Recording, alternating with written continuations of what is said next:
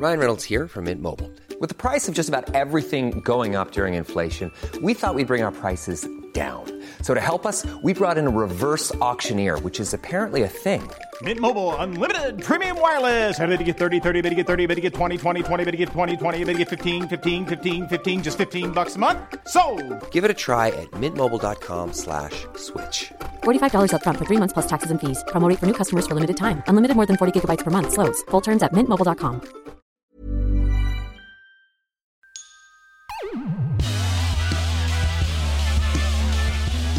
Hello, everybody, and welcome back to the Des Bishop Podcast. Still here in Edinburgh, and things are going well. Show's going well. The weather has been average to slightly above average, and I'm just chilling in my flat listening to the construction outside as usual. I'm very excited to introduce our next chat with Nazeem Hussain, good buddy of mine from Australia, great comedian, originally one half of the incredibly interesting duo Fear of a Brown Planet, two Muslim comics, brown comics as they call themselves, at a very interesting time, took some interesting points of view to the masses after 9/11. Now Nazeem is on his own. He's done 2 seasons of a series called Legally Brown, a sketch show that probably looks at a lot of issues around race, but just a very funny show. And he's here at the Edinburgh Fringe doing a show called Legally Brown. And I thought it was a good time to chat to Naz because the world has become increasingly anti-Muslim, and it's nice to hear just a lighthearted Muslim's point of view because we don't hear it that much. And I loved what he had to say, and there's not much else for me to say other than to introduce my very good friend Nazeem Hussain. Nazeem Hussain. What up? Right? I'm pronouncing it correctly. Yeah, it's pretty good. I never say a you second name. No one's ever said Nazeem. You say Nazeem. Oh, Nazeem. Nazeem. Did You're I say American. Nazeem? Americans always go Nazeem. Sorry, did I say Nazeem? Nazeem, yeah. Nazeem. Nazeem Hussain. Nazeem Hussain. How are you? Easy. Pretty good, man. Hussein's easy, yeah. Hussein's easy. Hussein in the membrane. Hussein in the membrane. Saddam. What else? Nasser Hussain. You're into cricket? Oh, no, I'm not like into cricket. English cricketer. That's Prince Nazeem, the boxer. Oh, yeah. Oh, yeah, that's right. And I would call him Yeah. Prince Nazeem. I Yeah, wouldn't yeah. say not Prince Nazeem. And in that line of great men with the surname Hussain, here I am. Yeah, I know, yeah. Well, what is Barack Hussein Obama. Oh, Hussein Yes! Obama. Yeah, Barack Hussein yeah, Obama. I knew there was another Hussein in there. Yeah, so he has to hide. He doesn't use that much for obvious reasons. But Nazeem, yeah, Nazeem's not a very common name. You know, Nazeem in Arabic means the organized one or a poet. Right. So I kind of live up to that name. You live up to the name, kind of? Well, you're I'm definitely not disorganized, but the poetry thing. Yeah, the poetry thing, stand up, yeah. You're a bard. What's a bard? A bard, like the traveling poet taking this, Yeah, that's me, man. taking his words around the kingdom. That's it. And if you come to my show, you'll know that all my jokes, all the punchlines rhyme. Oh, No, yeah, that's it's very Shakespearean. Yeah, I know that's not true. So, there's also, have you seen The Night Of yet? No, what's that? The new series on HBO. No. Really good. Can you get it for Nerdy. free online? Well, I got Netflix. there are ways. Yeah. But you won't be hearing me say them No, publicly, but It's there are terrible ways. to steal art. But the main character in that Yeah. is a Nazeem. Oh. But they call Are him you Naz. serious? They call him Naz. There's a character whose name is Nazeem. Yeah, he's the main character. His Oh name is my God. Nazeem. That's He's actually- Pakistani. Wow. Okay. Yeah. Shit, that's actually But like a there's childhood some dream of mine. Arab, there's some not Arab, there's Yeah. some Muslim themes in that. But the main thing is that he's involved in a murder. Is it a terroristy kind of murder? Nope. Oh, It's okay. none of that. Really? So Dude, what are it's the a Muslim really good- What are the Muslim themes then? If it's not terrorism. No, the Muslim themes are Does more he like Muslim beat his themes that are wife or more something? realistic. Oh, okay. One, the fear around dealing with this particular court case because he's Muslim and Okay. they're concerned that it will, explode into something else. Secondly, they really look at the sort of importance of family within the Right. Pakistani community in Jackson Heights, Queens. Okay. I mean, I don't want to give away too much. Because Yeah, we're okay, not but there are we're Muslim not talking themes. about it, but also the fact that he's involved. Why he's involved in this murder is Yeah. he's having a sort of a blowout night, which is obviously a much bigger deal for him than would be for another kid because he's yeah. not normally a drinker. He's not normally with women. So damn. there's all sorts of stuff going down. So he's bad, I think you'll bad really Muslim. like it. Yeah, man. I'll watch that and judge that fictitious Muslim. What a bad Muslim. So before we jump ahead too much, I mean, the majority of our listeners are Irish, but Irish Muslims? No.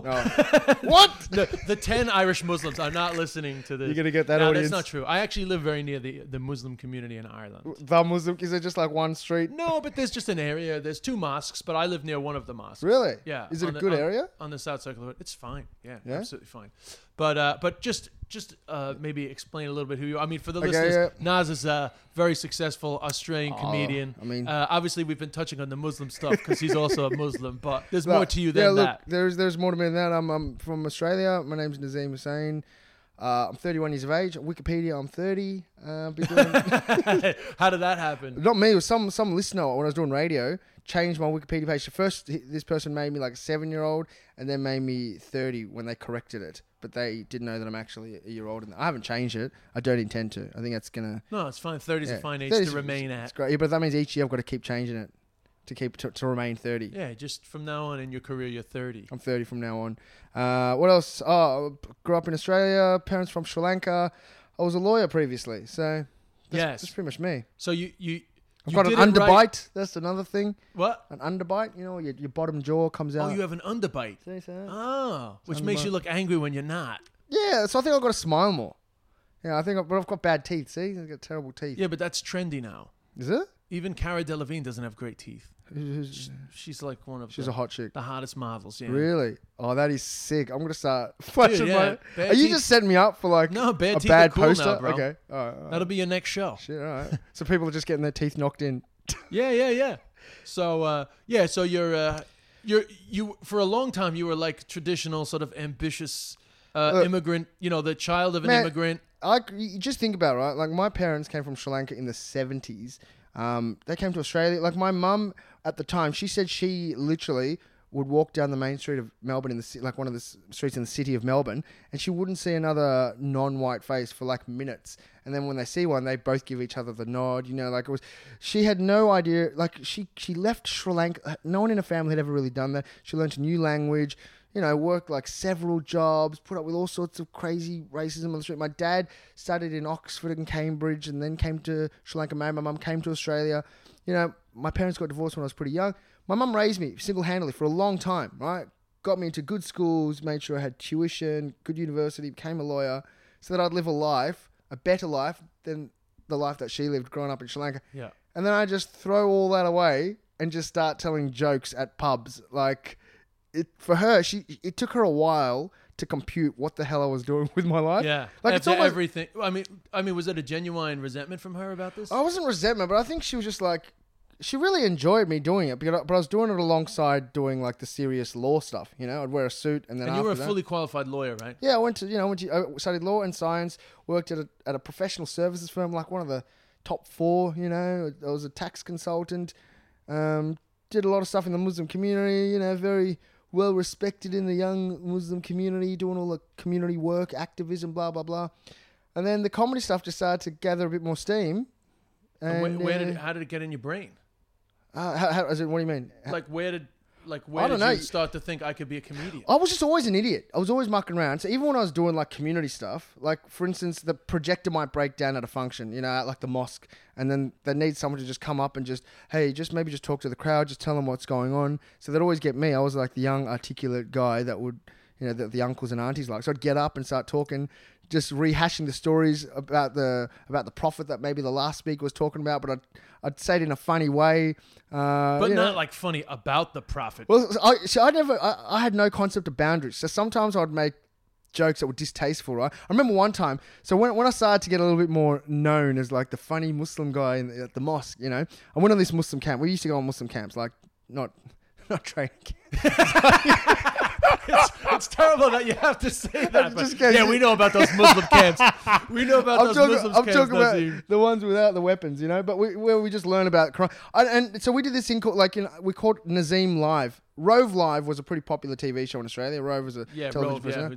But I think This is a not host. many Irish people know him. It's but like a Graham Norton. And so we thought, oh yeah, how do we present serious stuff about Islam in a cool way? So why don't we get that funny guy Nazim to get up on stage and to host a fake TV show? So I hosted Nazim live at this Muslim camp, and in between the speakers, in between like the Muslim psychologist and the sheikh and this and that, I'll be up there just telling stories. And I remember telling like a story about my mum, and it was like really funny. People were laughing. I was just kind of bagging out my mum and making all sorts of jokes. All of a sudden, the head sheikh got up and he stood up and he said, Nazim, what you have done is committed riba, which is backbite. You've backbitten your mother. According to Islam, you need to go home, apologize to her, and seek her forgiveness. And then he walked out of the room, and the whole crowd was just silent. And they were. Well, that's a heckle. And that's the worst heckle of my life. I didn't know. But what happened? No one continued looking. Everyone put their heads down. They were all really embarrassed and kind of ashamed for me. Or like, as in that I'd really crossed the line, because they were like, "Oh, we'll laugh so long as it's permissible." And then as soon as I got condemned by the sheikh, that was the end of that. By the sheikh. So like the scholar, the imam, the priest guy. It was just so. Then when the camp finished, my mum came to pick me up at the mosque, and then I had to tell my mum in front of the sheikh what happened, and she didn't really understand why I was saying that. She was like, oh, it's okay if it's funny, Oh, really? She was cool with And it. then the sheikh was like, no, this is very bad. We should. And then she was like, oh, yes. Yeah, okay, good. Yeah, Nazim, you shouldn't do that. And she just played along and she told me off as well. Anyway, so from then on, I sort of started to learn the boundaries. I started to understand that, look, if you're gonna make jokes about being Muslim, you've got to understand that, there's certain but that was sensibilities. There. Yeah. But that was there in that community. Yeah. But it's a weird mix, because in a way they were sort of being supportive of you and creating the you that you became. But on the flip side, it was quite restricted. Yeah, it was pretty. Well, this is the thing, and I don't think I understand. Like, you're not supposed to make jokes about the actual tradition, like the religious tradition, like the practices and the kind of core beliefs. You can make jokes around the stories of like about being Muslim and life as a Muslim, but just like religious figures, you're supposed to steer away from. I understand that, like, and I think, unless you're being actually critical, what's the point of just? So what about like, say, over the years of my career, I've done jokes about being an altar boy, and some of the sort of, I've made jokes about mass. Oh, look, which obviously is no problem for me, but I'm wondering, can you do that? Can you do jokes about like Muslim traditions? So I make jokes about the way Muslims behave doing Muslim stuff. So you can make jokes about other Muslims when it comes. Well, generally, you're not supposed to specifically call out a person, because then that is talking badly about. No, but I just mean generalizations. Yeah. Well, that's what I do. So a lot of so the community really came on board once they could start seeing me as someone that was kind of humanizing their experiences and providing entertainment that was halal. Like, you can't go anywhere and watch stand-up comedy as a Muslim and see people talking about your experiences. So they started to see me as that guy that was like, oh, he's talking about us, and it was clean. I wasn't swearing. My first audience was very, very family and Muslim-y. And that's pretty amazing. But you didn't consider yourself a stand-up comedian at that time? No, not at all. I was literally just talking crap on stage, and just to be honest, I really liked seeing my community like have a good time, because we would just. To be honest, I grew up post 9/11, going to school, people would say all sorts of stuff. I knew lots of my friends who used to wear the hijab or have beards or have Muslim names, but would literally change their names, sometimes legally, according to like, we call it deed poll, like deeds of title, right, okay, yeah. Officially change your name, take the hijabs off, because it was just a weird time to be Muslim. So when I would be doing this Muslim humor stuff, I just felt great. I was like, yeah, man, I'm making my community laugh at a time when ordinarily we would feel pretty depressed. Felt like a bit of a superhero, but yeah. So then how was it teaming up with Amir for Fear of a Brown Planet that made you go, yeah, it's more than just pretty making Muslims laugh, or did you go out on your own first and then hook up with Amir? Well, actually, so do you guys have community television, like just basically university style television, like shitty television? Yeah, kind of. Yeah. I think people know what you're talking about anyway. So we had a community TV station. We thought, you know what, let's just make our own TV show. So myself, Waleed Ali, who's now the host of the project, this year won the most popular. Oh yeah, right. He won the Gold Logie thing. Yeah, we just made a TV show. It was really crap. Just us talking about being Muslim. Just the two of you. About 5 of us actually. Oh, okay. That took off. We actually thought off the back of that, why don't we just do an hour of comedy at the Melbourne International Comedy Festival? So I remember calling up the comedy festival saying, hey, I'd like to do a comedy show at the comedy festival. They said, have you done stand-up before? I said, oh, yeah, kind of. They said, why don't you try Raw Comedy, which is an amateur open mic competition. You just do 5 minutes. I did my 5 minutes and I realized it's actually quite tricky to do stand-up. You've got to spend a lot of time writing, thinking about your material. And that's really when I started to learn the craft a little bit. Right. more than. So it was from that sort of group experience with the lads. Yeah, with the lads, it was you like made this kind of bridging moment bridging into moment, the real world. And then that's when non-Muslims and people from outside of my community started to come in, and and I had to try and relate to them as well. Yeah. So I guess that was when I really started to grow, I feel, as a comedian. yeah, that's when you really became. That's a when I comedian. became. Yeah, I think that's when. I guess I was officially a comedian at that point. So then, Fear of a Brown Planet Fear of was Bra- quite successful. Yeah, yeah. You guys were successful as a duo. How did that come about? So Amr and I and another friend Muhammad, we just thought we love Public Enemy, massive hit. You're a hip hop fan. Yeah, I was a You're big Public freaking Enemy hip-hop- fan. Huge hip hop fan. And I think we. No, I always liked the title. Yeah, it was great I album. remember being in Melbourne. I think it was your guys' first year. Yeah, probably back in 2008, maybe. Yeah, it was 2008. Yeah. And I remember seeing you guys and a woman in a hijab, and I thought you guys were really serious.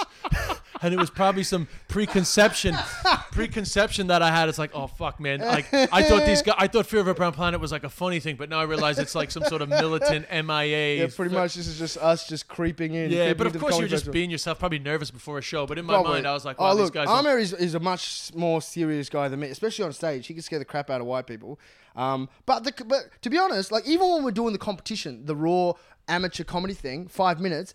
The heats would be at pubs, and when it was like my heat or Amir's heat, like the pub would get packed out with Muslims, women in hijabs, guys with beards, and as soon as my set would be done, like everyone would just pile out of the pub. Really? It was hilarious. And they were just like people that was that like- were supporting you because the word got out in the community. that was supporting us. Oh, there's a Muslim doing stand-up comedy. Let's go and laugh at him. So with him. it wasn't you guys telling them. It was actually No, it was just honestly, it was like this massive groundswell of support, and very quickly. really, really quickly, we sold out like the first week of shows at the Melbourne Fringe Festival, like immediately. Then when we did the Melbourne International Comedy Festival in 2008, the show sold out so quick. We ended up winning the Best Newcomer Award.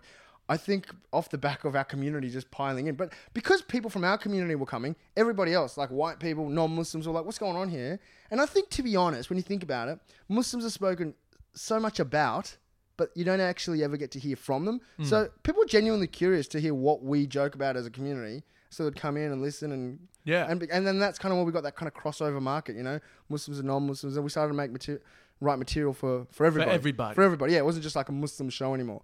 And there's a lot of humor in that, isn't there? Yeah, there's definitely Playing like you can each play each group other off each other. Yeah, totally. And that's the most fun I have when you can really just play everybody against each other, and you can walk that line pretty. That's where the fun is, I think. But did you find that you were getting mostly pretty right on white people that were Oh, curious? Sometimes, but then there's also white people who come to the show who expect a particular type of ethnic comedy where they want you to just make fun of yourself. And like in Australia, our type of ethnic comedy is very, very self-deprecating. We had Wogs Out of Work and Acropolis Now, and even Akmal to a degree, like where you're expected to make fun of your lives and your parents and only you. Whereas if you point at white people and start making fun of them, that's just not your place. But when we started doing that equally, some white people got a bit pissed off and were like, hey man. Oh, so you did do that. You didn't just say, here's some funny stuff about Muslims. No. You said, here's some funny stuff about Here's being some- Muslim because of you motherfuckers Because of you and the guys. way that you treat us. Pretty much, yeah. Look, or just this is what we laugh. This is how we laugh at white people privately in our own houses. Oh, really? Yeah, you can just kind of open the door a little bit and just say, look, to be honest, we think all white people smell like wet dogs and... No, I'm joking. No, it's I don't know. I think it's just us being a little bit honest about how we all see each other. But I mean, there had to be an element of timing. I mean, as Yeah. difficult as it was Yeah, to yeah. be a Muslim after 9/11, Yeah. and I can't No, think it's- of too many advantages. There must have been No, some sort of advantage that by 2008, the world had spent sort of 7 years obsessing about Yeah. Muslim extremism. Oh, man, it's like... And here's like another point of view coming along. There must have Totally. been a big appetite. Yeah, man, that's the thing. Like, it's just there was such a hunger, and not just a Muslim thing, just non-white comedians talking about life as a non-white person in Australia. Like, there's just an absolute vacuum. So we just came along, and it was perfect timing. People were just like, and audiences. Well, I feel like people that come to our shows, they weren't necessarily people that would go to other shows. So we really did find an audience of people that weren't really engaged with comedy. So here you are, you guys are two Muslim comedians. Just two guys who in, just- in a world that's looks like whatever about recently that there's been a lot more terrorism again. That's just like in the media. But ignore terrorism just for one sec. Yeah. There is a world. There's a massive amount of people, Australia, Europe, America, saying that multiculturalism doesn't work. And here's you guys that are sort of crossing both communities. Like, how did that sort of, how does that fly? You know with what? people? I don't know, man. Like I've had lots of thoughts about multiculturalism over the years. Like, you know, obviously, as a person from a minority community, we're always the ones saying, no, you know, we've been here for a long time, contributing to society for so long, blah blah blah. We're all the same. But there comes a point where you just think, I don't know, man. Like, multiculturalism is a very new thing in the grand scheme of the world. It's multicultural liberal democracies are friggin' super new. Most of the time, people that look a particular way live amongst people that only look like them. So England, the US, Australia, we're all friggin' new society. I just think, like, if people don't accept multiculturalism, it's not really on you anymore as a person of colour to try and convince them that you belong. I've kind of had enough of that sort of person, to be honest. Like, and I think maybe those people that are racist actually can't be convinced rationally out of their bigotry. I think like they're just white supremacists. Yeah. But like they just speak nicer. But how do you respond to the people that say, oh, you can't say anything without being accused of being a racist? I think sometimes like I kind of agree with them. I think like so to be honest, I actually prefer people just being like straight up. Like if you've got something racist to say and you believe it and you're willing to say it to my face, I don't mind it because at least you know where you stand with them and you can have a conversation. Whereas when I do find like Twitter and, you know, socially progressive people, left-wing people, like it's all about how you say things more than like where your heart is. And I actually, in lots of ways, I feel like a person that's racist to your face is more likely to transform because they are, you know, honest with who they're they honest are. with who they are. And if you can present to them a different perspective, they might go, oh yeah, and then they might change their perspective. I've literally had like I've done the Melbourne Comedy Festival roadshow where we've performed in whack rural country towns in Australia. One time I was doing some jokes and this woman stood up and she just said, "Nah, mate, they shouldn't wear hijabs. I mean, this is Australia." And we started having a conversation, like started having a shouting match in front of the whole audience. By the end of it, she was like, "Oh yeah, no, that's all right." And she sat down. And then afterwards, she asked me out for a beer, and I was like, "Oh, by the way, I don't drink, but anyway, let's go." And like, that's, to be honest, I'd much prefer that than someone that says the right things, but deep down kind of thinks you're a little bit weird and strange and different and probably doesn't belong. Like, I don't know, man. Like, is that the conversation which we should be having more, rather than Trump saying, "Oh, this is PC gone mad" or whatever? Should we be having more of a conversation that says, if we just lay down a set of rules of what we can and can't say, then it just means that people can behave by the set of rules, but really never have their behavior challenged? Yeah, I think. Do you know what? This sounds weird. I kind of like the people that vote for Trump are probably not so bad entirely. Like, they're just pissed off people who, at the end of the day, I don't think they hate migrants and Muslims or whatever because they have a hatred for migrants and Muslims. I think they actually want a strong America, and they're told that a socially cohesive America is being threatened by other people. So that's why they dislike those people. Whereas if you just say, hey, actually, we both want the same thing. We both want a secure, safe, strong society. And Trump is actually responsible for dividing us. They might actually be on the same side as you. Like, you know what I mean? Like, yeah, but that's a hard. I mean, people have been trying for hundreds of years to make that argument. You know, Yeah, like it's just whenever there's a nativist sort of swell yeah. of people saying what was before is better, and these people are challenging yeah. it. It's It easy to always do- divides society. It's true, because those people are already poor and hungry and pissed off and they've lost jobs because of the industry. But someone like Trump is freaking, he backs multinational corporations who send their money offshore anyway. So he's actually the guy who's stealing your jobs, not the bloody Indian at the restaurant down the street. No, but I mean, without getting, because I do want to yeah. talk a little more about that, but just to stay on the sort of PC Yeah. thing for a minute. Right. You know, there is a reactionary sort of brigade out there that are waiting for people to say the wrong thing. Yeah, but for somebody who, to a degree, they think that they're protecting you, right? Does Yeah. that bother you? It doesn't. Yeah, like sometimes, you go to protests, right? Like I've been to some Palestine protests, and sometimes what's annoying, or even like Aboriginal protests, you see like white lefties who are on stage and who kind of occupy the space, and they're the ones doing all the talking, and actual Palestinians or Aboriginal people are kind of like sidelined because it becomes all about this activist person who wants all the cred and who wants all the retweets online. Like, I don't really need, I appreciate the sentiment that you want to stand up for people who don't have a voice, but let other people speak. And also, I just think like when people just go a bit nuts or they're too hardcore on the language that's used online when people have grievances, then you don't actually get to have a conversation. Like people just end up speaking to themselves, like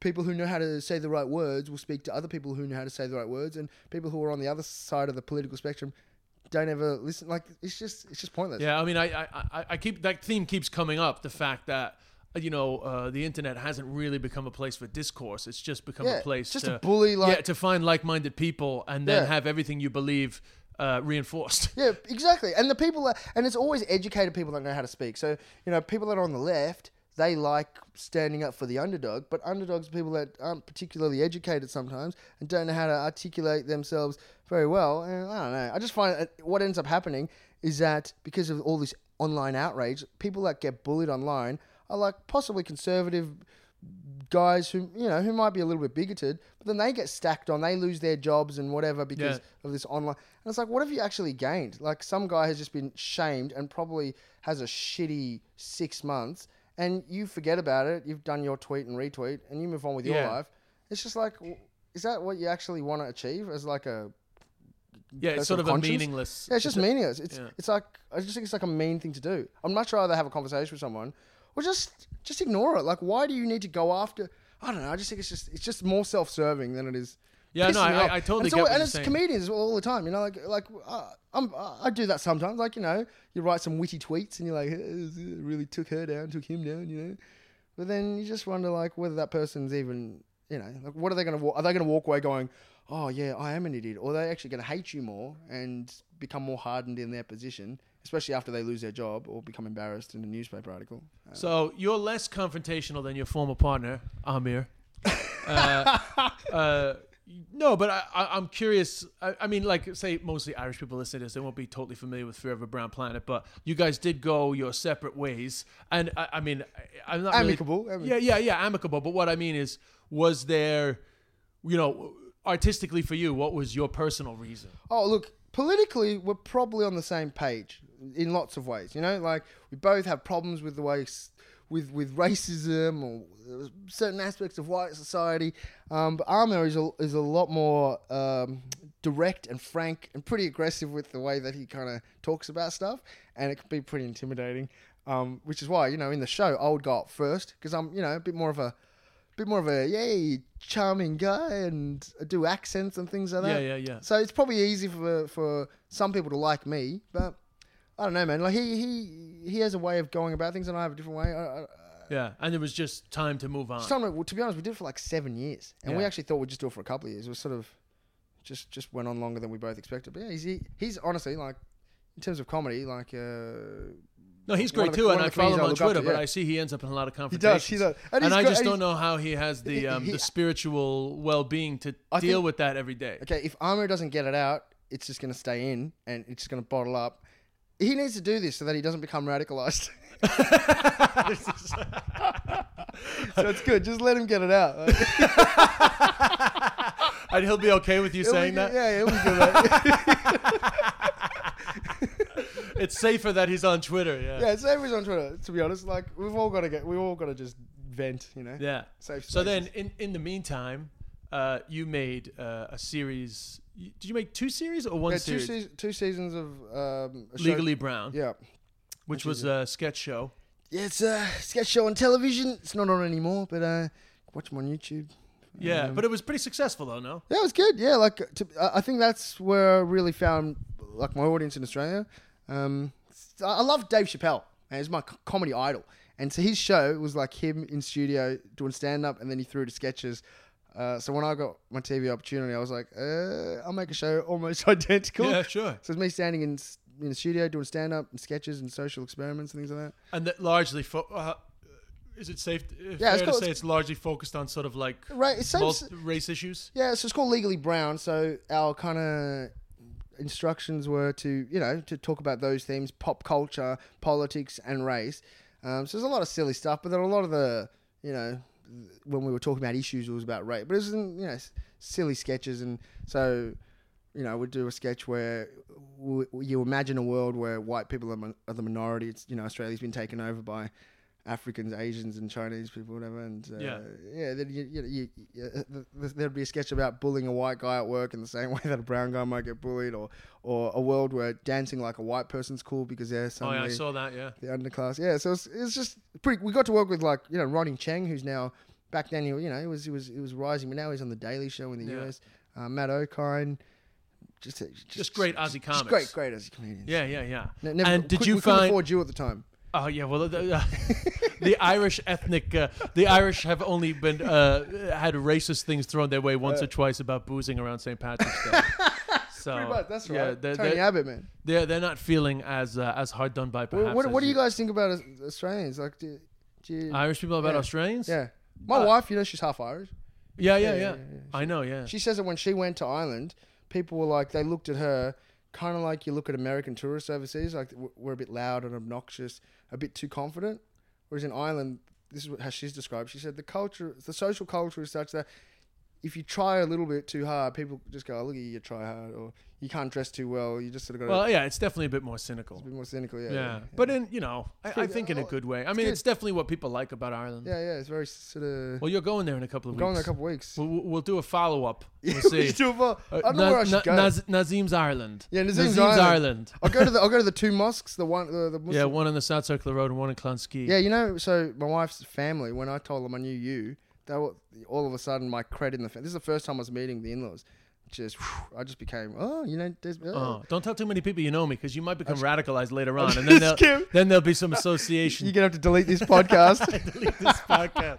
No, but I wanted to ask, in terms of Legally Brown, did you get accusations of being insensitive? You know, you're in a broader, you know, you're in a bigger thing. And did you get white people suggesting that it was reverse racism? Yeah, because like the TV, when you have a stand-up show, people pay to come to your show. When it's on television, you're kind of pushing your way into people's homes without their permission. So yeah, everyone watches. And the first season, it took me a while to get my head around that, because, you know, writing smart comedy for your audience is actually quite easy. Writing comedy that appeals to the broadest number of people while still, you know, keeping your flavor is actually really tricky to do. So yeah, we had all sorts of letters. I got a handwritten letter to SBS, to the network, basically someone claiming to be from a white nationalist neo-Nazi bikie gang, basically threatening to kill me.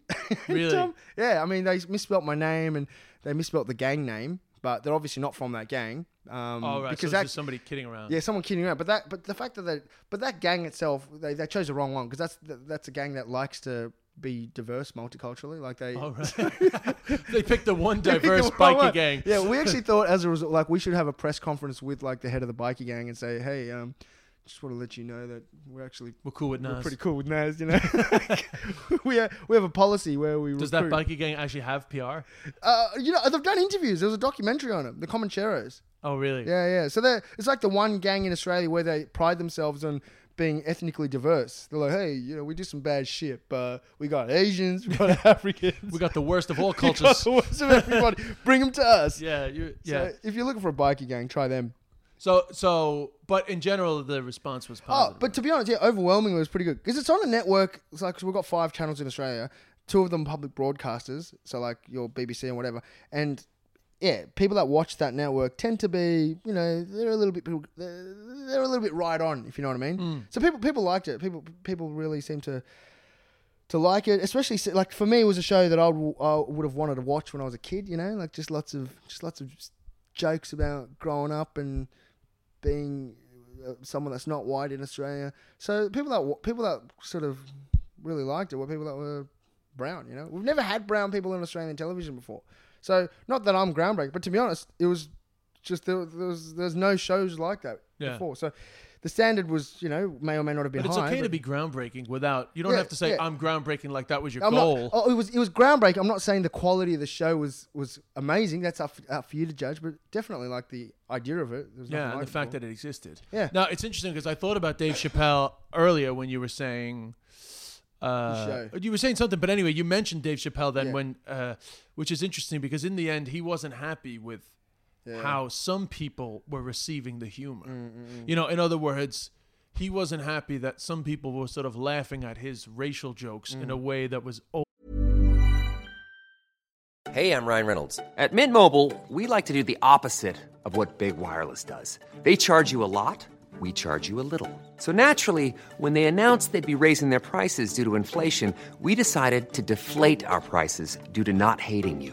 That's right. We're cutting the price of Mint Unlimited from $30 a month to just $15 a month. Give it a try at mintmobile.com/switch. $45 upfront for 3 months plus taxes and fees. Promo rate for new customers for limited time. Unlimited more than 40 gigabytes per month. Slows full terms at mintmobile.com. Hey, it's Ryan Reynolds, and I'm here with Keith, co-star of my upcoming film, If, only in theaters May 17th. Do you want to tell people the big news?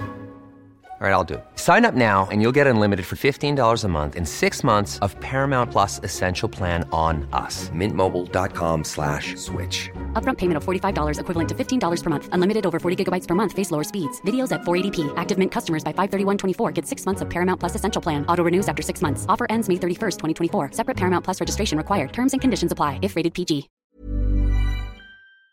Almost reinforcing their racism. Yeah. Well, this is the thing, right? See, he then walked away from $50 Yes. million. Yeah. So, I mean, I haven't had an opportunity. No, I know to do that you haven't had yet, that experience, but I'm curious the to idea- know, did you have that uncomfortability where you went, wait a minute, I didn't want you to be laughing in that way? Yeah. Well, this is the that's a constant dilemma. Whether you're on stage or on television, you make jokes about your experiences in, say, your own communities, whatever, in front of an audience that aren't from that community. So maybe white people who have nothing to do with your community, and they're laughing, and then people often wonder, well, are you giving them permission or license to then go away and make that accent or tell those jokes, or are you reinforcing stereotypes? And I think to a degree that is true. You got to be responsible, but in the context of a show that talks about racism, I think those jokes are okay. I think like sometimes when you completely decide to not do jokes about your family or your culture or stereotypes or throwing stereotypes back at the audience, that you immediately put racist or certain types of white people at the center of your show and they become the most important audience member. But like, I'm not making a show for those people. I'm making a show for my friends and family or people that would normally, or people who would normally come to my shows, people that understand this kind of comedy. So they're the people that I'm worried about. I'm not responsible for someone else's racism. Yeah, so you're not responsible. If somebody takes it the wrong way, it's not a concern for you. It's not, well, I mean, it's a concern for me to a degree because, like, if anyone walks away and goes, well, I saw Nazim's show and blah, blah, blah, because I'm like, I've got some degree of connection. But ultimately, no, you know what? He's an idiot or she's an idiot. They should know better. That's not up to me to educate them. Yeah. But yeah, I think you do need to be responsible and kind of like give it enough context so that people know.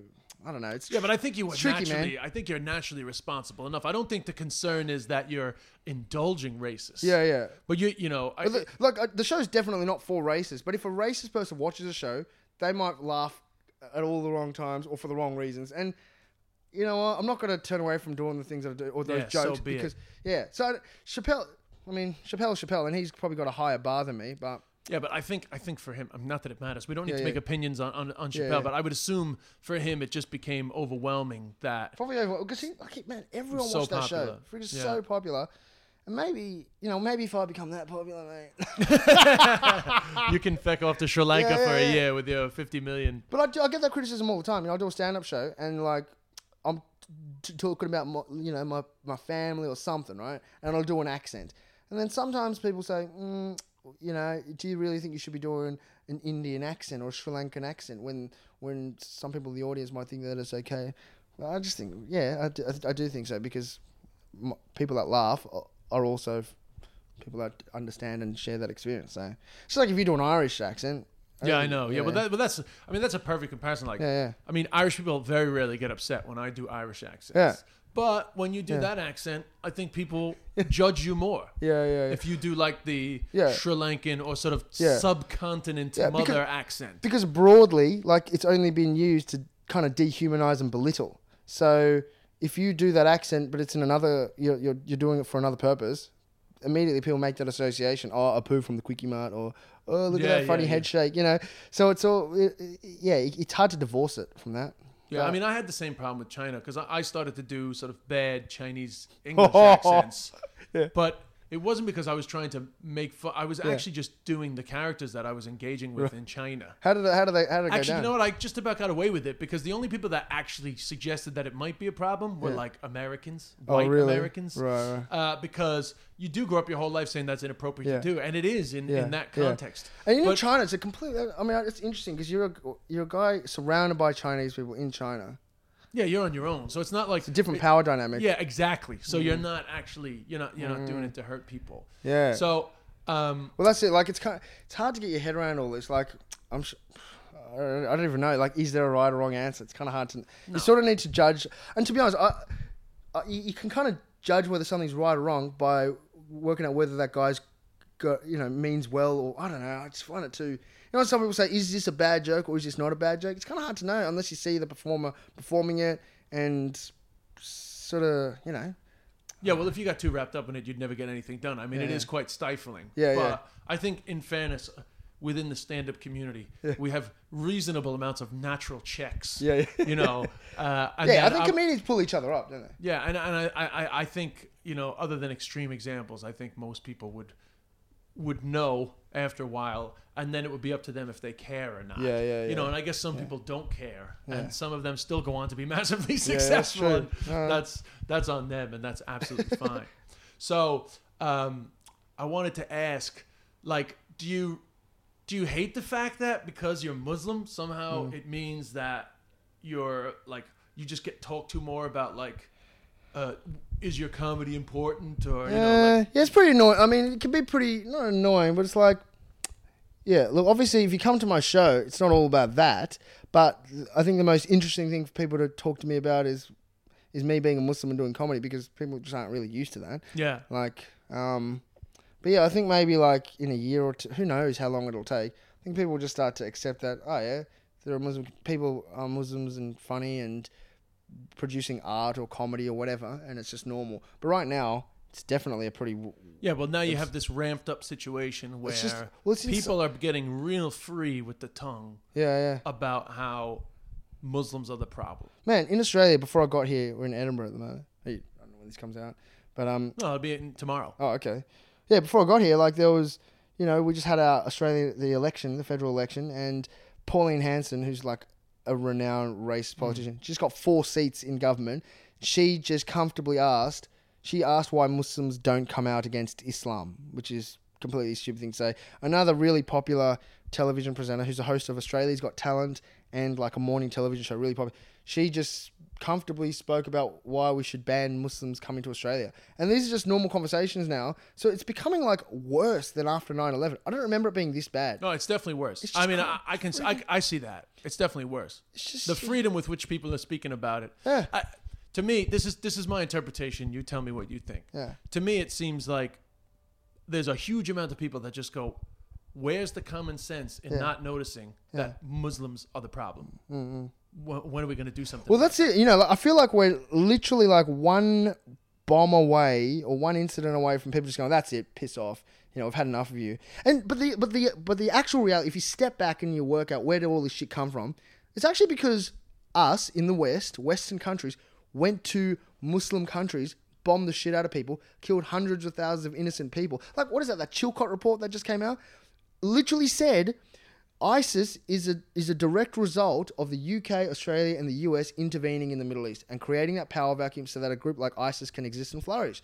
So when ISIS is created because of us, and then people that are fleeing ISIS to come to our countries because we went and and we're calling them cockroaches, and then after ISIS is created, we then attack Muslims in the West because of something that we did. Like, it's completely nonsensical. Yeah, but you must get some serious shoot down when you make that argument. Because I make that argument with my friends. Right. But Irish people can do that. Because Irish people are like, you're sort of a little bit anti-English, anti-British. So you're able to, those conversations you can probably have more comfortably than saying... No, but listen, I am no defender of ISIS. Right. I mean, I can also understand people's it feels like an unsafe time, but it is also clear to me that Western policies in the Middle East have created more problems than they've solved. Totally. Well, even Osama bin Laden, the clock kind of didn't start when 9/11 happened. There was intervention in the Middle East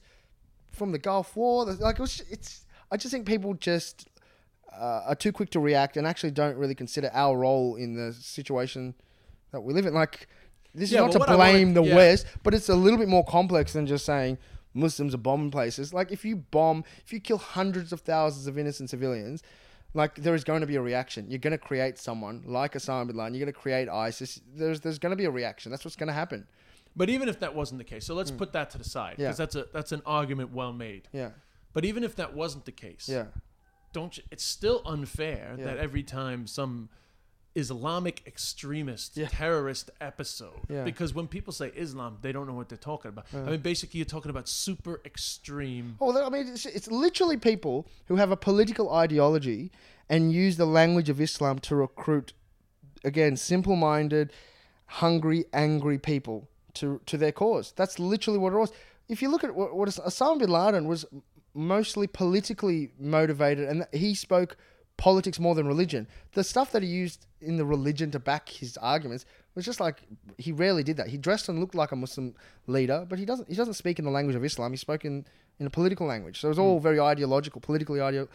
So, yeah, it's almost like Chinese whispers too. Like, the things that people think are Muslim language are really just things that have been twisted and twisted and twisted to the point where it seems like Muslim is the language of hate. Right, it's literally, you can just cut and paste stuff from, like, if you can make the stupidest, like, the arguments that have been presented by ISIS are literally go 180 against the core.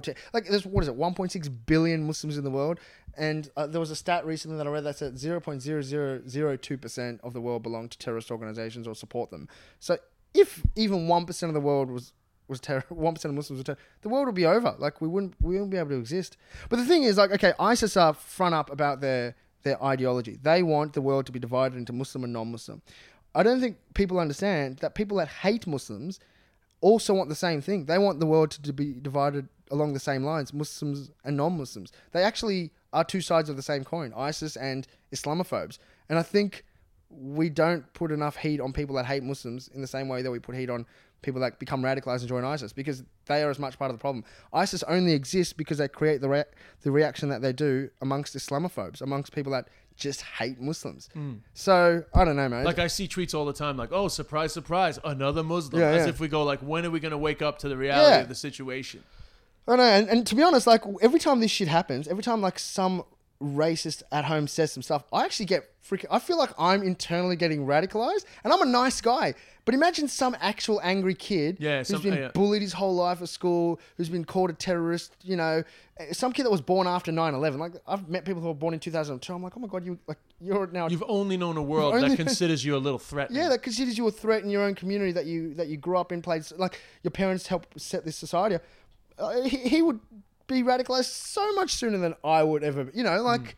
Imagine joining a group that says, you know what, we've got your back. We understand your grievances. Yeah, the West are all... And you get empowered. Sense of belonging. I mean, it's all this... Someone hands you a gun.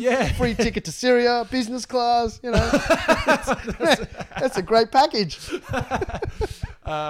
Okay, well, you know, you've made some good points. Yeah, I mean, I could talk... No problem with that. But no, listen, man. I was dying to hear your opinion on it because I'm probably gonna get freaking frisked at the airport now. Nah, man. Listen, I've been getting angry myself because I've got friends like you, and I just feel like it doesn't get out enough. Well, I just think, yeah, man. Like, I don't really know what the solution to all this shit is. But now that we've made some good points, some serious points. Yeah. That was pretty funny what you were saying about business class in Syria. Like, what is the you know, like when you're hanging out with, say, your Muslim buddies, just having the crack. Like, what are the kind of, dude, if I told you some of the things I would say, I honestly will get strip searched at every airport. Like, man, every time some idiot says something in the news, oh man, like I just, you know, I can't even say it. Oh, don't say it then. Don't get yourself in trouble. No, because I know when nobody's looking, myself and my buddies say some ridiculous shit about whatever's going on. You know. But I would imagine there has to be some humor in, like, pretending to be radicalized. Yeah, pretty much. Yeah. You know, like, we often just we prank call each other. Like, it's in my show, we talk about it, but because we often get surveilled all the time by ASIO, like our version of the CIA, we call each other pretending to be ASIO, and a lot of our friends fall for it. Like, they actually start freaking out, answering questions. And really? Oh, so do you get You get surveilled. Yeah, all the time. Is that the word? Surveilled, yeah. You get surveilled. I've never needed to know because I've never been surveilled. Here's a true story. You've never been surveilled. Dude, come to Melbourne. You've got a beard already. I haven't been surveilled. Dude, if you go to the mosque a few times, I could tell you a few mosques to go to in Australia, in Melbourne. If you go to those particular ones, man, you'll have a car following you. I had a car following me like when I was second year uni. I was walking down the street and there was a car literally parked at the top of my street. And then when I went into the house, it was in front of my house by the end of the day. Like, that happened for a couple of weeks. And I asked a lawyer friend of mine. He said, "Oh yeah, that's probably ASIO. Just go about your business." Also, Amir and I, we were on a call once. During the call, we heard ASIO we heard people talking about a conversation. So we then changed topics. We then heard them talking about how we've just changed topics. And then we heard them talking about how they think they've left the thing on where we can hear them talking. And then they stop talking. So it's just a common thing in the community to prank call each other. Yeah, swear to God. It's crazy.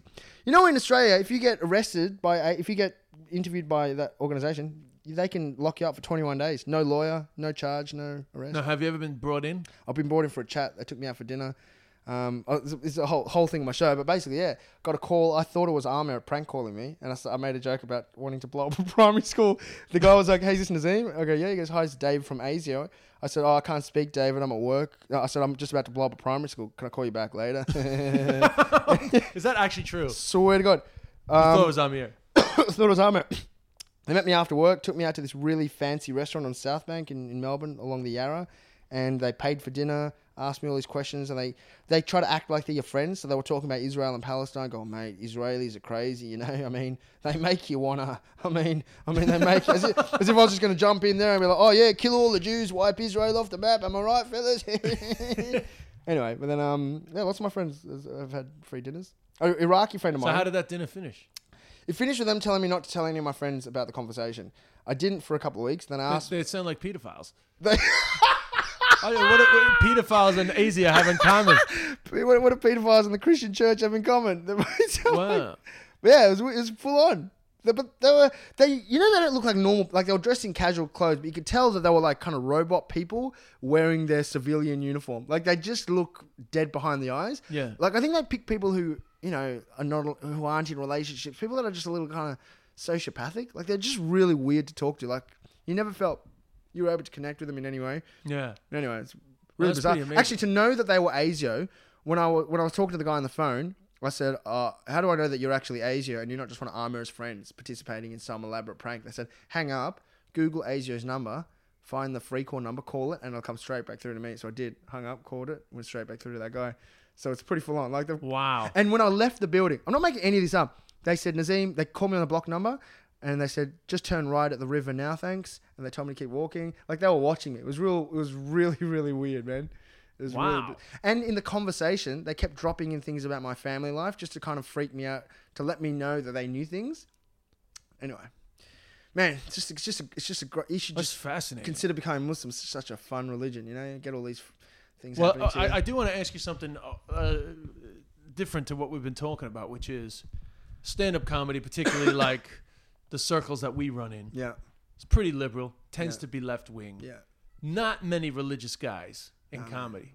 Yet you, fitting right into all that, are one of the most religious guys that I know. I'm pretty now, sure. nothing to do with... Bit of a shit Muslim, yeah, but nothing to do with like what we've been talking about. But just in terms of how does that sit with you when you're surrounded by all these atheists and guys that shit on their own religion? Like I shit on my own religion all the time. I'm not a religious guy. I have no faith anymore at all. Yeah, but so you're most comedians are genuinely atheists. I feel. I think that's the religion of comedy, don't you think? Like because comedians are inherently cynical, backing something like a religion is actually kind of goes against your cynicism, because to be religious means you've kind of got to like believe affirmatively in something. You kind of have to back the principles there, and if it's easy to undermine religions because there's all sorts of whack stuff that the religion says of itself or that people talk about.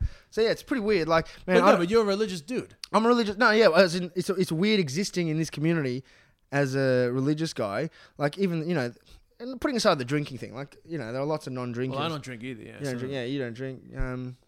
But it's just like I met a Christian comedian recently in Tasmania, in Australia. And that was pretty refreshing. Like he's someone that's like he's a hilarious dude, but he's a practicing Christian. I haven't actually seen too many of them. Like someone that Well, Frank Skinner is very Catholic. Okay, I'm not sure. Yeah, he's pretty famous in the UK. So what But does he's he joke pretty about? Catholic. But he just jokes about Also- whatever. yeah, But yeah, he's yeah. just a very openly Catholic. Yeah. And Tim Vine is Christian. Tim Vine, yeah, okay. Yeah. So it's like Milton Jones. right. Yeah, just guys that. But I mean, it's not a part of their act. Well, in but- America, there's probably more because America's like the culture of America is that you believe in God. Like to be atheist is probably weird, but to be religious, I think, is also pretty weird. Yeah. No, but I was just curious how you. It's funny how. I wonder if you were as Christian as you were Muslim, would people be as? Oh, open? I think people would give me more shit if I was Christian because you can. People don't know where to start with Muslims. They're like, just leave that alone. Yeah. But it is an interesting paradox in a way. Yeah. I mean, maybe I could even out myself. Like, if you were as Christian as you actually are Muslim, Yeah. I'd probably be like, I certainly would probably like argue with you more. Yeah, and true. Kind of question it more. But you know what? If you were as if I was as Christian as I am Muslim, I would believe in it. I would really believe in it because I would be up against all the just like I am as Muslim as I am because I know all the things that people have said about us. I feel like if you're a Muslim in the West now, you're really a Muslim because people shit on your beliefs all the time. So if you're still going to assert yourself as an affirmatively religious Muslim, you need to know what you actually believe in. Like a lot of people just grow up Christian or they just grow up Muslim because their parents are, which you can do in Muslim countries or Christian countries. But if you're in the West where people question you and you're in the media all the time for people saying all sorts of stuff, but you have to know what you believe in. So yeah, if I was a practicing Christian now, I would probably be a really good Christian that knows all this stuff. You know Cornel West? Cornel. No. So he's a guy. He's this philosopher, academic at Harvard Uni, hardcore Christian. As in, he's a very practicing Christian. But he's like, I would consider if I was to be a Christian, I would probably be a Christian like him. Like he was a philosopher behind the Matrix. You know, he kind of came up with that ideology, that idea of the show. He's worked with Mos Def, like Barack. You know, he's critical of Barack Obama, but he was campaigning for Barack beforehand. He's a political activist. But yeah, I think like But he's very Christian. very, very Christian dude. And so he's obviously come up against all these objections and questions that people have said about Christianity, pedophilia, but all that, whatever. And, you know, he's able to stand behind his religion and say, look, there's a difference between Christianity and Christians. And I think if you're going to be a good Christian, follow Christianity, don't follow Christians. Same as Muslims, you know, don't follow Muslims, follow Islam because the religion is a good one. People are freaking idiots. So I think that's what I always tell myself when I see people saying dumb stuff or doing dumb things. I actually go, well, what do I believe in? And let me check my own beliefs and see what Islam says of itself. Because that's when I do that, I feel like I'm not lost. But when you listen to other people, you know, we're all, according to Islam, we're all just, you know, we're all idiots and fallible. So why would we follow each other? We should help each other to find truth, but not follow each other. Like we don't have the idea of a father, for instance. I'm not preaching Islam, but I'm saying like for me, Islam is like the pursuit of truth, not like having certainty within myself. You know. Like, Yeah. So yeah, So- I'm open to criticism. Is what I'm saying. One last thing I want to ask you about, and if This has you're been not- freaking ranty. I've just been. Love. Dude, it's perfect. The more you talk, the less I have to talk. So it's ideal for me. No, dude, it's super interesting. Do not second guess what you've been saying. And the last thing I wanted to ask you about, and if it's not cool to talk about it, absolutely fine. I don't want okay. you committing Go on. khiri or whatever the Riba? Backbiting? Yeah, I don't want you committing. Okay. But like so you said your parents were divorced. Yeah. Which I didn't know that was as common a thing Yeah. in Islam as you casually just chucking out that your Yep. parents were divorced. Like, what was that like growing up in the Muslim community, and how did that fit in with, Yeah.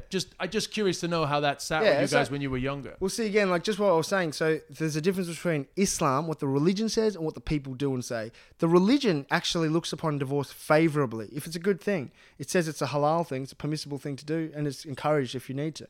Whereas people stigmatise like divorce in certain communities. So in the Sri Lanka community, Sri Lanka Muslim community in Australia, when my mum got divorced, my dad, he was a bit of an alcoholic, and he then left to Sri Lanka. My mum was the one that was stigmatised, and she was treated like crap for, certain people would say all sorts of things about her. My mum would work like 3 jobs a day. I remember, some people would say that she was prostituting to make money because it was like they, I don't know, it had such a bad connotation. So yeah, for a long time, it was tough. But yeah, she's a strong woman, and if she wasn't as strong a woman, she wouldn't have been able to raise such great kids. But yeah, it's not an easy thing. But now, like I think with this, the younger generation of Muslims who are born and raised in Australia, understanding growing up with great Western values, where like being a single mum is actually a great thing culturally, and also having an understanding of what Islam says, which says that divorce is good and single mums are like to be praised and revered. Like they sort of corrected that whole community cultural attitude, and now people start to respect my mum and pat her on the back. But it's the same for me. Like when I see the same sorts of people, the same people that used to shit on my mum when she was raising us, sort of now take a 180. It's really hard for me to just forget all that. Like I have a lot of beef internally with certain people. Oh, really? Because of that? Yeah. And did you pick up on some of that shame when you were younger? Oh, absolutely. Like, complete 180. Like when my dad was there, it was great. My dad's a popular dude. It was blah, blah, blah. We'd get invited to social places. Like we'd be in the loop. As soon as my mum got divorced, we isolated, and it was just a very lonely kind of time. So, yeah, and I remember a 6, 7, 8-year-old kid, you still remember who's who and who's saying what and who's treating. So, yeah, you definitely remember. And I still see those people, and I might smile and be nice to them, but man, deep down, I'm like, you fucking asshole. Yeah. Well, principles before personalities, Totally, they say man. in the 12-step groups. Yeah. No, but I mean, it's interesting because that existed in Ireland too. It's interesting because a lot of people bring up stuff about Islam's treatment of women and, all these types of, how traditional it is. But it wasn't that long ago in Ireland that single mothers were shunned, sex before marriage shunned. Like people were treated very badly based on religious beliefs. And there has been an improvement there too, like a rapid one. Yeah. But you experienced all that and you've seen a change. Yeah. It's not a story you hear a lot about when you hear about the way that Muslims treat women and things like that. Well, that's it. Like, again, like if you look at all these, like for instance, in Muslim countries, men treat women like shit. In a lot of Muslim countries, not all of them.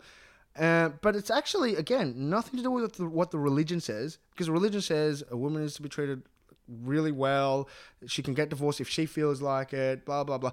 But these are just sexist societies where men like to dominate. And so you bring these cultures and people try and justify them with the language of religion again. People just believe it and accept it. And yeah, because people... I did a talk about immigration at the Kilconomics. It's this economics and comedy festival that they have in Ireland every year in November. In Kilkenny, then? Yeah, and I was asked to chair a chat about immigration. And there was one British woman, I forgot her name, but she was just a Daily Mail type. And her game is just like winding people up. And she immediately brought up why I am anti-Muslim is because I believe in women's rights and these people don't. And but again, she said that this is fundamentally Islamic, as opposed to these societies being sexist society, like these governments being just sexist. But at the same time, if she's talking about women not being treated, look, Pakistan had like a female prime minister. Like if you go to Indonesia, like the largest Muslim country in the world, there are female high court judges, like members of parliament. Like way before America had heads of state, Muslim countries had female heads of state. Like it's a nice narrative to present, but it's factually incorrect. Factually incorrect. Yeah. So, I think you should, if you want to know how Muslim women are treated, speak to some Muslim women, and you'll hear how they feel they're treated. Yeah. But that's not to say that they're not oppressed in some places, but sure, of course, yeah. But, to all those people that bagged my mum out, I'm coming for you. Yeah, well, I mean, but that's fair enough. No, to be honest, like, man, my successes now, for me, it's just like a badge for my mum. I'm like, Really? Yeah, man. Even though she resisted it a bit at the start, right? She did, but you know what? Like, the reason she resisted it is because she worked so hard to give us a good life, and I think she didn't want me to throw that away. She wants me to be financially responsible. It's hard to look at someone performing in pubs and go, that's a good career path. Yeah. That's better than being a lawyer. Yeah, but I mean, I can understand. I mean, it's definitely more of an Asian thing. Totally. Most of the Asian guys... No, man, as if your parents... If your parents raised... They wouldn't want you to be broke. That's a universal thing. But to be like a lawyer, an engineer, doctor, yeah, that's a very... Yeah, I mean, my parents just... All they wanted was that I got a degree. They actually didn't care. They were into me doing comedy. They just wanted to make sure I had a degree. Like it matters. Like what they didn't realize was by the time I would be of working age, my degree be fucking worthless anyway. It's funny. What's your degree? No, a history and English degree, like an arts degree. Are you serious? Just we moved on as a society from like a college degree meaning as much as it does. So what? You still paying that off? Or did you get free? No, it's free. I was educated in Ireland. Man, it's pretty free. Could I get an Irish passport if my wife's going?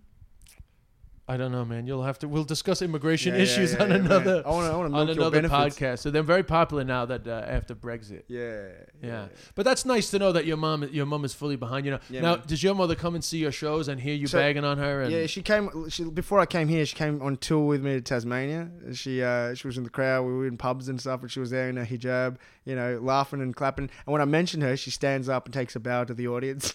Really? So she's into it. She's totally into it. She laughs before punchlines because she just wants to support me. And has she ever turned around and said, "I'm not comfortable with this story"? So yeah, like when my mom's in the crowd, I won't swear, right? But one time I said bloody, and afterwards she was like, "You can't say bloody. That's a bad word. That's very rude." And Really? so she told me off about that. Yeah. So she doesn't like me swearing. I can't remember. She basically like bad themes. She just don't insult yourself by doing. Really? So she's still quite traditional. Yeah, she can't help it. She What about? do Do you have any sexual stuff? I don't do you any. I can't. I feel weird doing sexy stuff generally. Like I feel weird talking about sexy stuff, but yeah, no, I can't. No, there's none of that. Because you're Muslim married now, right? I'm Muslim married, but maybe it's just because I've grown up. It's like speaking conservatively about all that stuff. Like maybe amongst the boys privately. Maybe, but not. You don't speak about your wife. Like it's just maybe broadly about sex and stuff. Yeah. But you wouldn't go, "Oh man, I did this with my wife," or "How's And you never feel. So the way you're surrounded by guys that are just Yeah. completely comfortable with sexual stuff, Yeah, no yeah. hang-ups about sex. Yeah. Consider sex to not be a behavior that needs to be, Yeah. controlled. Like as long as you're not hurting another person. Yeah. Like, do you ever feel one left out, or maybe two? Do you ever kind of go, why do I live a life with more restrictions than these guys? There's actually no restrictions. Sex is like a good thing. Like it's it's a spiritually encouraged thing. Blah blah blah. But just talking about, I feel weird talking about it. Like talking about the act. Like I could talk about sex and sex acts and other people having sex, but talking about myself, I just find that. But what about sex before marriage and all that? Not cool according to the religion. It's not cool going to the religion. Some people do it. I mean, they'll probably keep it private. Yeah. But And you don't have any. You don't feel any It is. Look, especially in the West, right? It's such a normal thing to just everyone just have. As soon as you get that erection, just get out there, bro, and just try and get some. Like that's so normal. That's a really normal thing. And I grew up like talking about that and considering that normal. Yeah, but that at the same time I'm practicing Muslim, so I'm like, what? I do respect and believe, invest in the idea of marriage. So I'm going to try and aim for that. Are you guys open about the fact that you're just Muslim married, or is that a private thing? Like, Man, what? I don't give a shit about not being married according to the state. Like, we just did vows on a basketball court, like with an imam, like a priest, who just said some stuff. We had some family there. And who cares if the government doesn't know that I'm married? Yeah. Like, at the end of the day, like, we're committed to each other. Yeah, you guys are married, as far as you're concerned. So as far as I'm concerned, we're married. I mean, I don't know if it matters, like, legally for anything. Like, maybe that's when we'll just go, we need to just go get some paperwork done. But otherwise, I don't really care. But you guys are married as far as you're concerned. I'm married. She's my wife. And, this is as close to gay marriage in Australia as we'll get, like, Muslims and gay people. Like, they can't get married according to the state, but we're not married according to the state. So, Well, you can go to Ireland and do both. You're going to Ireland next month, man. Get married in Ireland. Work out, see if you can get an Irish passport. And what a turnaround. 20 years ago, you guys were hardcore Catholic and stuff. Was it about 20 years ago? Yeah. There's been a serious evolution in Ireland. And now gay marriage, mate. Yeah.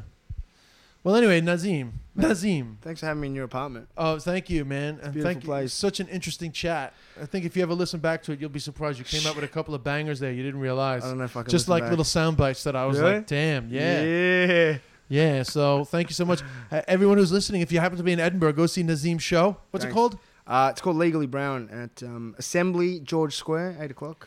Yes, and if you get a chance, YouTube some of those great clips that he has. And if he's ever doing a show in Ireland, please make sure to go see him. Hey, I'll be in Ireland first week of September, so if you see me... If you see an unradicalized Muslim walking around... Radicalized Muslim? With a half Irish Muslim in his arm... say hello. That's me. Thank you. Thanks, man. So thanks very much for listening, everybody. Check out Nazim's show, Legally Brown at the Fringe. If you're over here, check out his stuff on YouTube. Some great clips, some great sketches. Obviously, come and see my show whenever you get a chance. If you're over here, And just subscribe on iTunes if you're listening on iTunes. Subscribe on SoundCloud. Subscribe on Stitcher. Spread the word about the podcast. We want to get the word out there. I guess my goal is to get a good mix of international acts and also Irish acts. I'm going to do a drive around Edinburgh with Jason Byrne very soon. Hopefully Tony Law is going to join us, but I've yet to get that confirmed. I'll try to hit one or two more of the Irish comedians over here, but also bring some international flavor. So spread the word, spread the word, spread the word. Thank you. I love you all. Thank you for this early support. Good day. Hey, it's Paige DeSorbo from Giggly Squad. High quality fashion without the price tag. Say hello to Quince. I'm snagging high-end essentials like cozy cashmere sweaters, sleek leather jackets, fine jewelry, and so much more. With Quince being 50 to 80% less than similar brands. And they partner with factories that prioritize safe, ethical, and responsible manufacturing. I love that. Luxury quality within reach. Go to quince.com/style to get free shipping and 365-day returns on your next order. Quince.com/style.